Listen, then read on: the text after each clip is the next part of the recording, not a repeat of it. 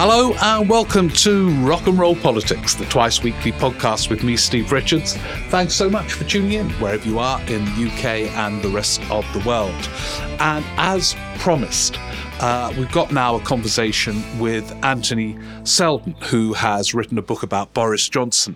As some of you may remember, when the serialization of the book was published in the Times, it kind of triggered reflections from me and indeed quite a few members of the Rock and Roll Politics Cooperative, just really on how surprising and unsurprising the serialization extracts were, in the sense that we all knew about the dangerous, chaotic disarray of Johnson's leadership, the indifference to rules, etc.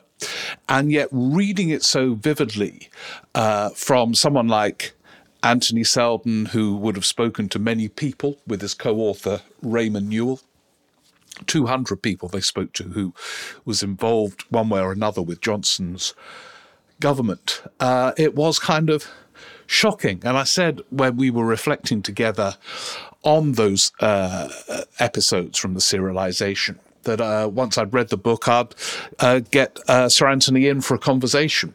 So let's hear our conversation. It's really interesting, actually, because it was done via a kind of stream, he was elsewhere, but his video was on. Mine wasn't. I kept it off to try and keep the quality as strong as possible of the audio. But frankly, as he was talking, he kind of conveyed a level of despair that I haven't seen from him before. His head was almost down on the desk where he was speaking from as he reflected on what he found out about the Johnson period. Anyway, this is our conversation with Antony Seldon on Johnson at 10, the inside story. Sir Antony, reading your book, I kind of every now and again had an extraordinarily weird experience of being taken aback and yet unsurprised by what you uncovered in your many conversations with people in Number 10 and outside. Did you have that same experience, that when you spoke to people, you were at times taken aback by what was happening in Number 10 under Boris Johnson, and yet unsurprised? Or did it genuinely surprise you, some of the things that you uncovered in your many conversations with insiders? So, Steve, you and I have been round reporting on the inside of Downing Street for 30 and more years, and I thought that nothing would surprise me, but I reached the reluctant conclusion that this was simply the worst run Downing Street operation of the 21st or 20th century. There were some 19th century and 18th century prime ministers who were pretty rum and lackadaisical in their running of the centre, but there again, what they were running was far simpler. In a way, he was like an 18th century grandee. It was truly appalling. And I don't think still, Steve, the country has woken up to quite how utterly shambolic Downing Street was, and indeed the functioning of the central state, to have the denigration, the insecurity, the personal appointments, the personal dismissals, not on the grounds of competence, but on the grounds of who we like or who we trust or who will keep shut up or who will do what I want.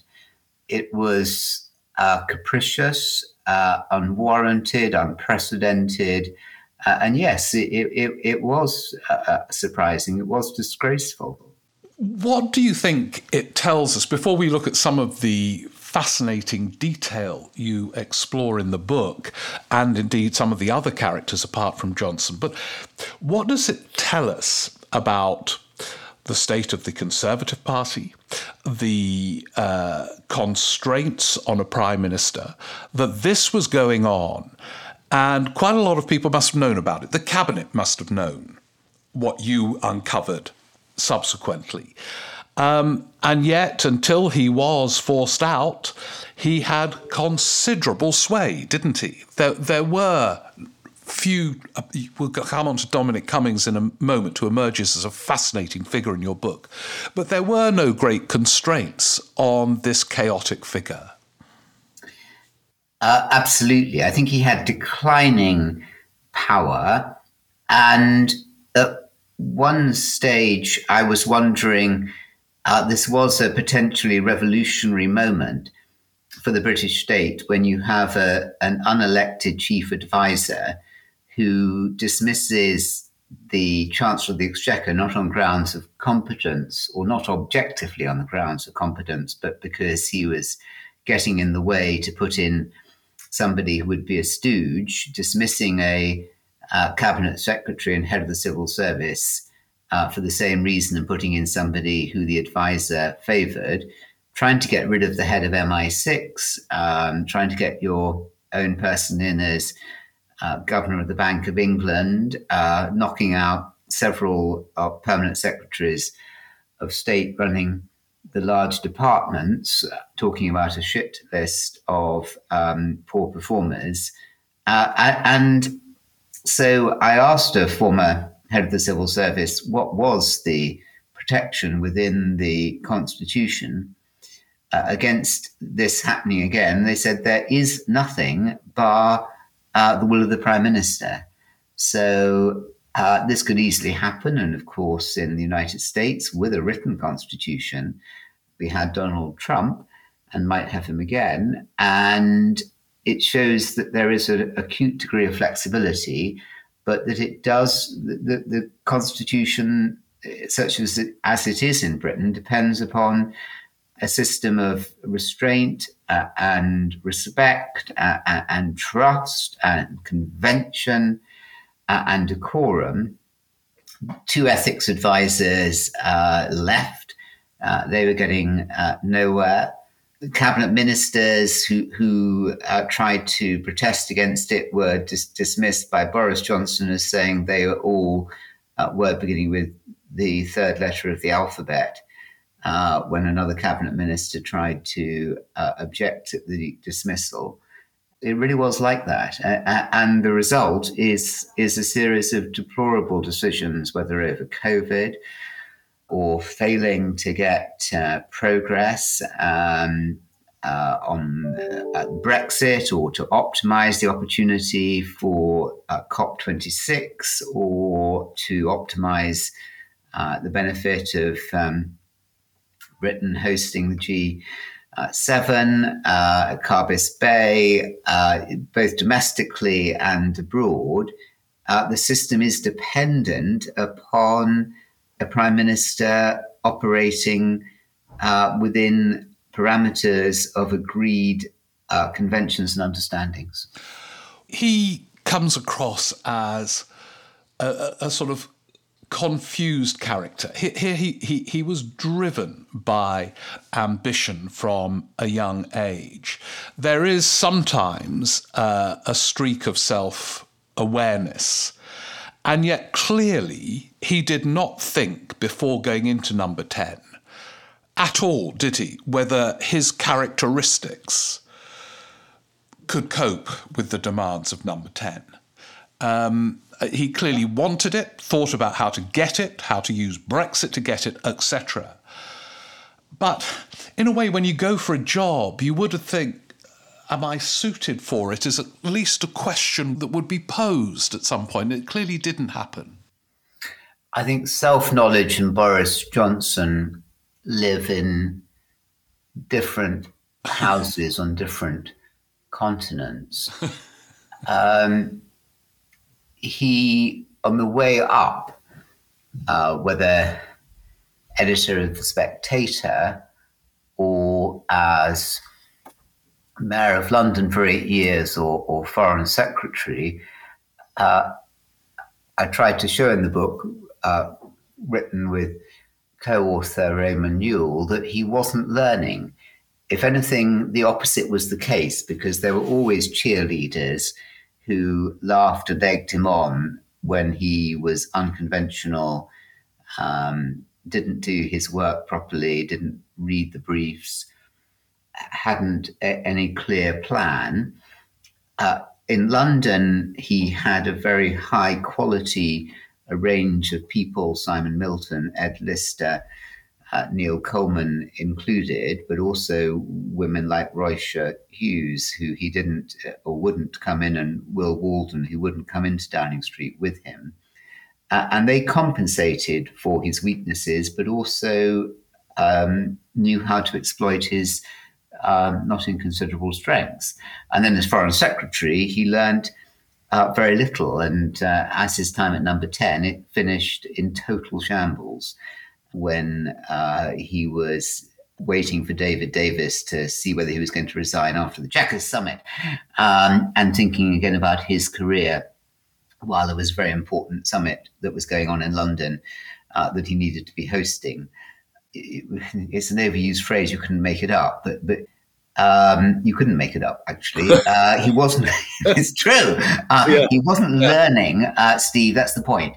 Yeah. Those who climb up, there has been a very worrying stripping away of experience for prime ministers, up to Boris Johnson, himself included. The 5 previous prime ministers had only served between them in 3 departments, whereas the 5 before that had served in 21 departments. Yeah. There's a narrowing down of departmental experience before you come and become prime minister. But also, he simply wasn't learning on the way. There wasn't a growth in his humility, in his sense of who he should be trusting, and the need to think and plan ahead.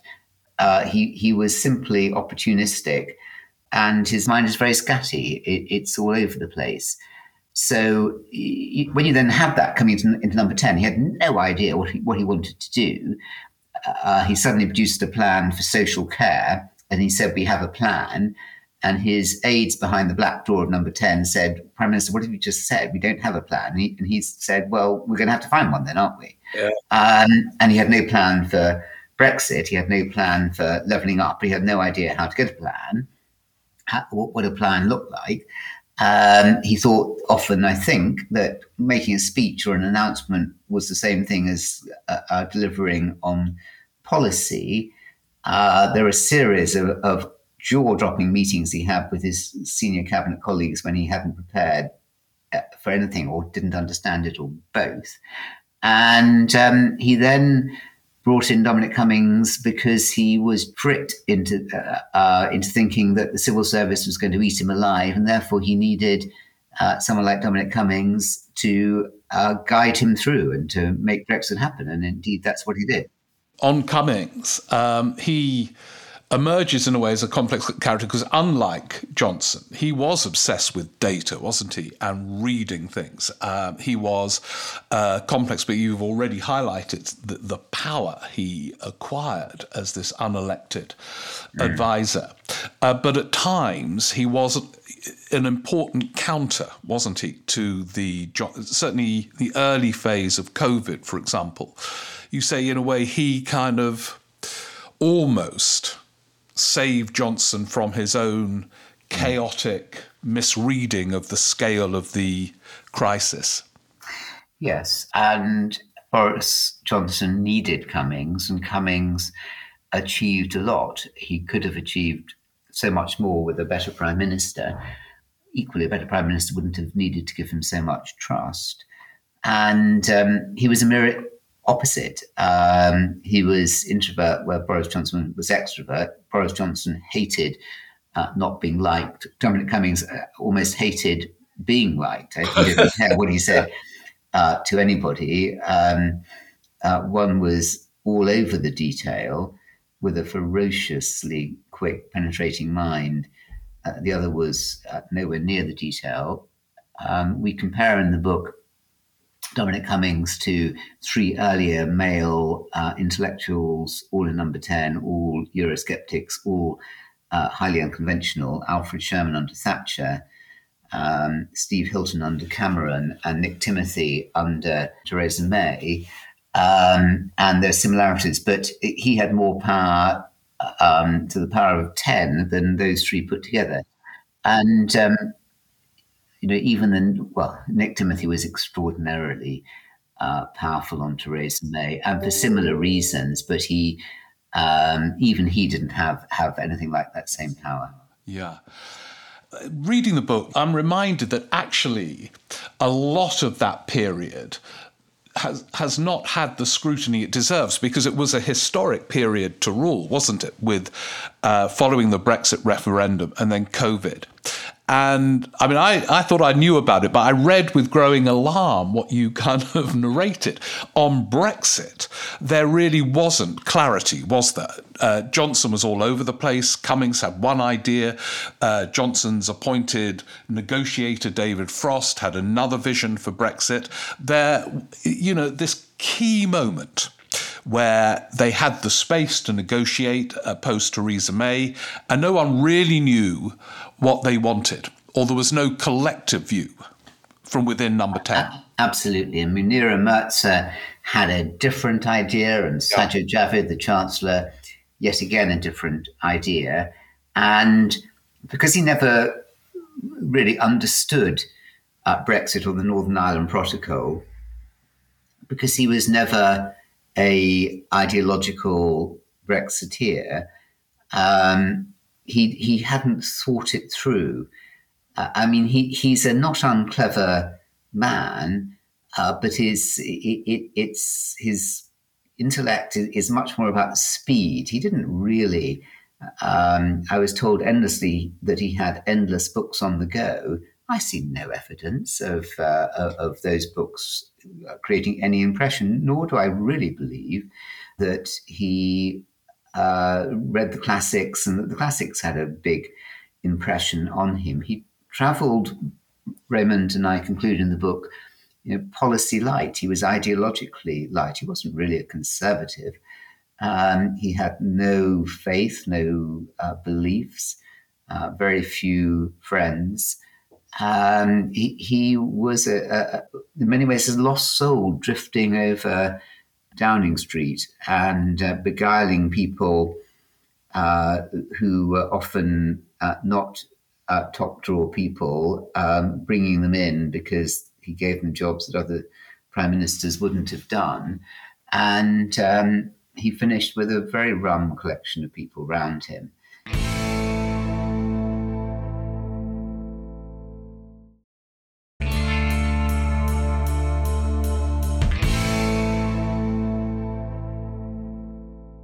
The shallowness also manifested itself with, there he was, this figure who you conclude was wholly unsuited for the job, with the pandemic, one of the great crises facing any administration since 1945. And again, you uncover chaos. It's going to be fascinating if we ever get to the end of this public inquiry. But in a way, your book, it was a form of inquiry. And there were moments, really, of dangerous chaos, wasn't there, in Number 10? Yes, of out-of-control chaos. And Raymond, co-author, we worked together on the research, and Raymond brought it all together brilliantly.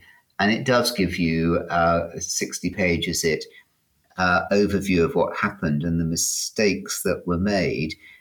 He didn't have a settled view on how to deal with COVID any more than he did on Brexit or anything else. So he flip-flopped around. A lot depended on what he thought the Telegraph wanted. The Telegraph was always in his mind. His aides could always get him to change his mind by saying that Cameron and Osborne would be laughing at him, or that the editor of the Telegraph was against him, and he would say, "Oh my goodness, we've got to change. We got to." He because his intellect wasn't attuned to dealing with data and drawing conclusions from that data, because he couldn't think of despite his classical training at Oxford, of thesis, antithesis, and then synthesis. He couldn't secure firm positions. Instinctively, he was anti-lockdown, but he could see the benefit. It was to the great fortune of the country that there were people as outstanding, as balanced and witty, and a group of officials who helped steer a course and bring him through. And there were some outstanding officials without which the story of the Johnson premiership would have been even grimmer. Officials who he did very little to support or stand up for. They must have despaired at times. Well, they did. I mean, they completely. But everybody despaired. One senior official said he lied. What can we do with a prime minister? This is not Simon Case thing, by the way, the head of the civil service. But somebody else said, what can we do with a prime minister who lies morning, noon, and night? Doesn't even know that they're lying. Can't remember entirely what he said in one meeting. And it's very difficult for officials, they'd say, when there'd be a meeting, a decision had been reached, and one would never then know whether it would be unraveled half an hour later when he listened to somebody else with a different point of view. There wasn't the intellectual strength there, the intellectual confidence to be able to reach a settled conclusion and then abide by it. Everything was not serious, and everything was a joke or a jape, and you could try and be funny about it. And he wasn't very good at knowing who he could trust. And he was so insecure, so unwilling to trust people. And part of that, I think, goes back, Steve, to Michael Gove stabbing him in the back. In 2016, when Gove decided he didn't want to be his campaign manager, but was going to stand against him. And people very, very close to him who care for Boris Johnson said that was a very significant moment, adding to his lack of trust of anybody. So was Cummings turning on him. So were so many people turning on him.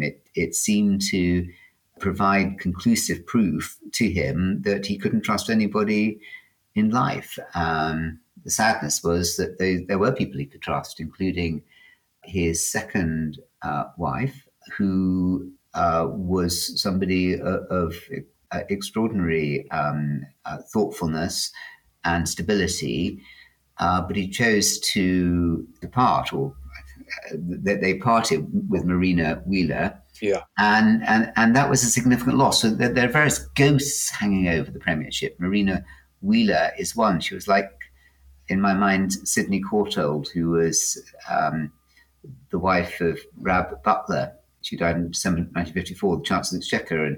And she provided a lot of the steel and the iron for him.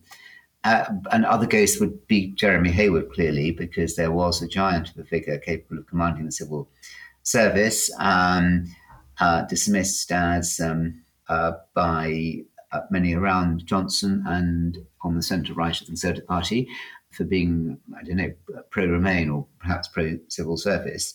And another ghost was Chris Martin, the highly gifted Treasury civil servant, who was Principal Private Secretary, head of the private office to David Cameron, who also died of cancer like Hayward. And the loss of these people, the loss of Ollie Robbins, although he was very tainted with Remain, if you lose your best people or you don't trust the best people, you're never going to succeed as a prime minister. It's hard enough to be prime minister anyway.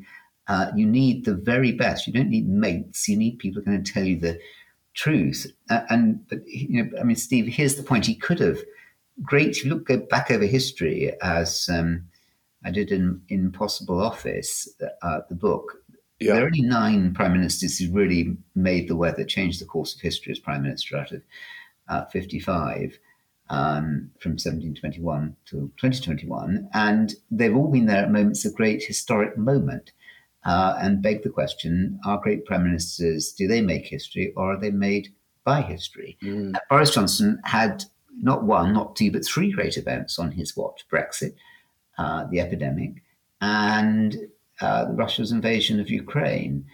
And he had the opportunity and the ambition and the understanding of the sweep of history and the optimism and the ability to reach people across the country. He had the potential to be one of those transformative prime ministers. But rather than being at the top, he's right at the bottom.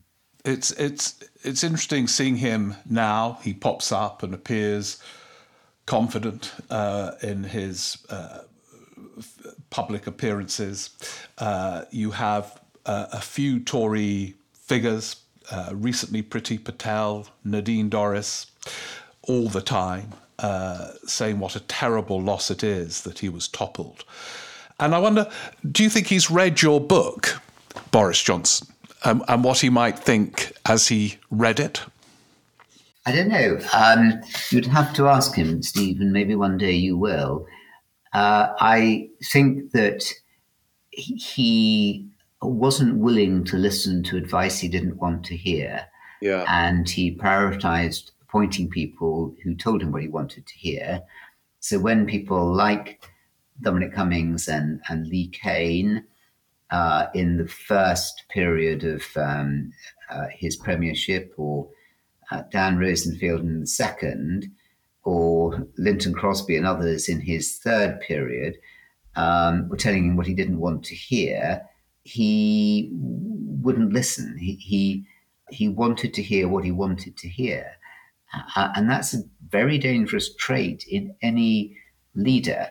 You have to have the intellectual confidence, like a Thatcher had, like a Clement Attlee had, to listen to divergent points of view. Again, on that thesis, antithesis, synthesis model.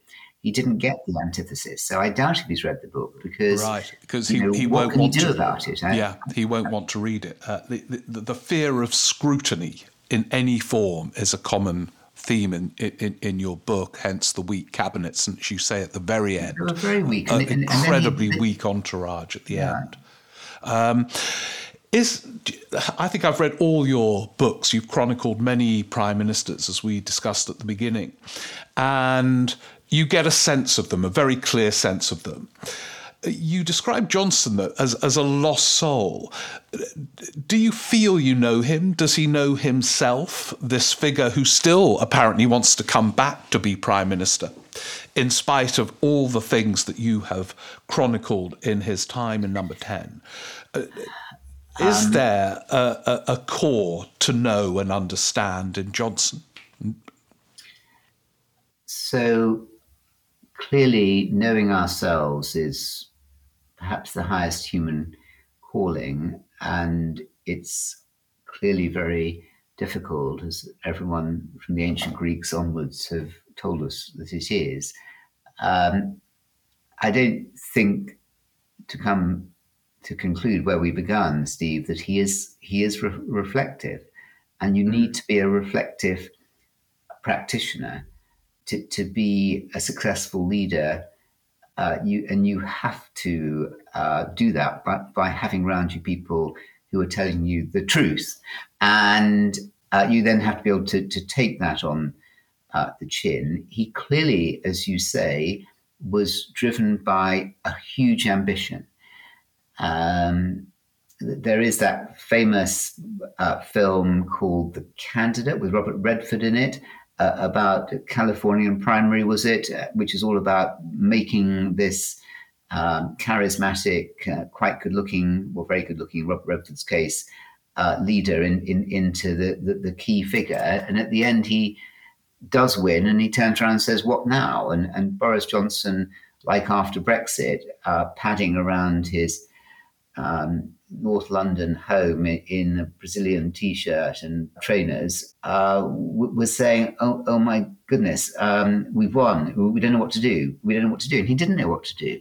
He didn't know what to do because he was so driven by hurt or by ambition or by both to be the most important person in the room. He couldn't abide not being the most important person in the room. He can't abide not being loved. He turned around at one moment during the 2012 Olympics, a moment of adulation that he longed and ached to recreate when he was Prime Minister.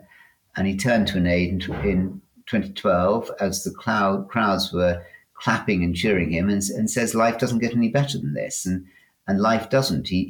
There's just a desperate hunger to feed off an adulation, to be at the top without knowing or having a sense of moral duty. To be a successful prime minister, you need to be both a storyteller, and he couldn't tell a consistent story, and a healer. You need to be both good at the job and good at being a human being, to have integrity. And he was neither good at the job nor good at humanness. And we all suffered, and it will contribute to is contributing to the problems the Tories have now. And at the end, Steve, what were we left with? We were left with rising fuel prices that could have been anticipated. We were left with Brexit, the dividend largely undone, Northern Ireland in a terrible mess, strikes, levelling up, unlevelled up, discontent, and a lack of trust and respect for the office.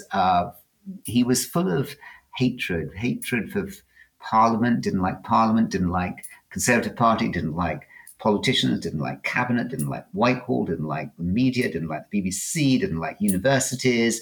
You can't run a country like that. So I was sad that sad that the book has come out like this. I mean, I think both Raymond Newell and I were really shocked to discover that even the people, and the book is informed by the best source of all, which is the people in the room, the people who are trained to listen, look, observe, and to be objective, that they had such a series of damning verdicts. It is extraordinary. And you understand the dilemmas prime ministers face and are therefore by instinct empathic, and yet you have discovered a whole range of, just alarming insights in the book. Are you going to do the Liz Truss period? Oh, Steve, I just don't know. I always think at the end, I mean, they're so exhausting, these books. 5 hours sleep a night, I can imagine. 7 days a week. Now I'm back running a school with a particular story attached to it. I know. I never know. I feel so burnt out. And now I just feel there's just a bad taste in the mouth following this book. And we've set up at the Institute for Government the Commission for Government. I took the idea to it, and Hannah White, chair of the Institute for Government, is the head of it. She's chairing it. I'm deputy chair, and we're looking at what can we learn from all of this and from earlier prime ministers to create a better centre, a better number 10 office, cabinet office, treasury, core relationship to serve the country, all people in the country better, and to anticipate problems like AI, like cost of living, like the environment, the environmental crisis, to have long-term planning and to have rationality and far more, as Cummings said, far more specialists and far more respect for data in there. And rather than this, what we had. Yeah. Well, look, that is an important project, bizarrely underexplored area of what is required for leadership and power. And certainly Boris Johnson wasn't the answer, as your book brilliantly chronicles. Antony Seldon, thank you so much for giving up the time. I know you're extremely busy with your new role, and greatly appreciate exploring just some of the themes in an extraordinary book about a period which will have consequences for many years to come. Thank you so much. Thank you, Steve.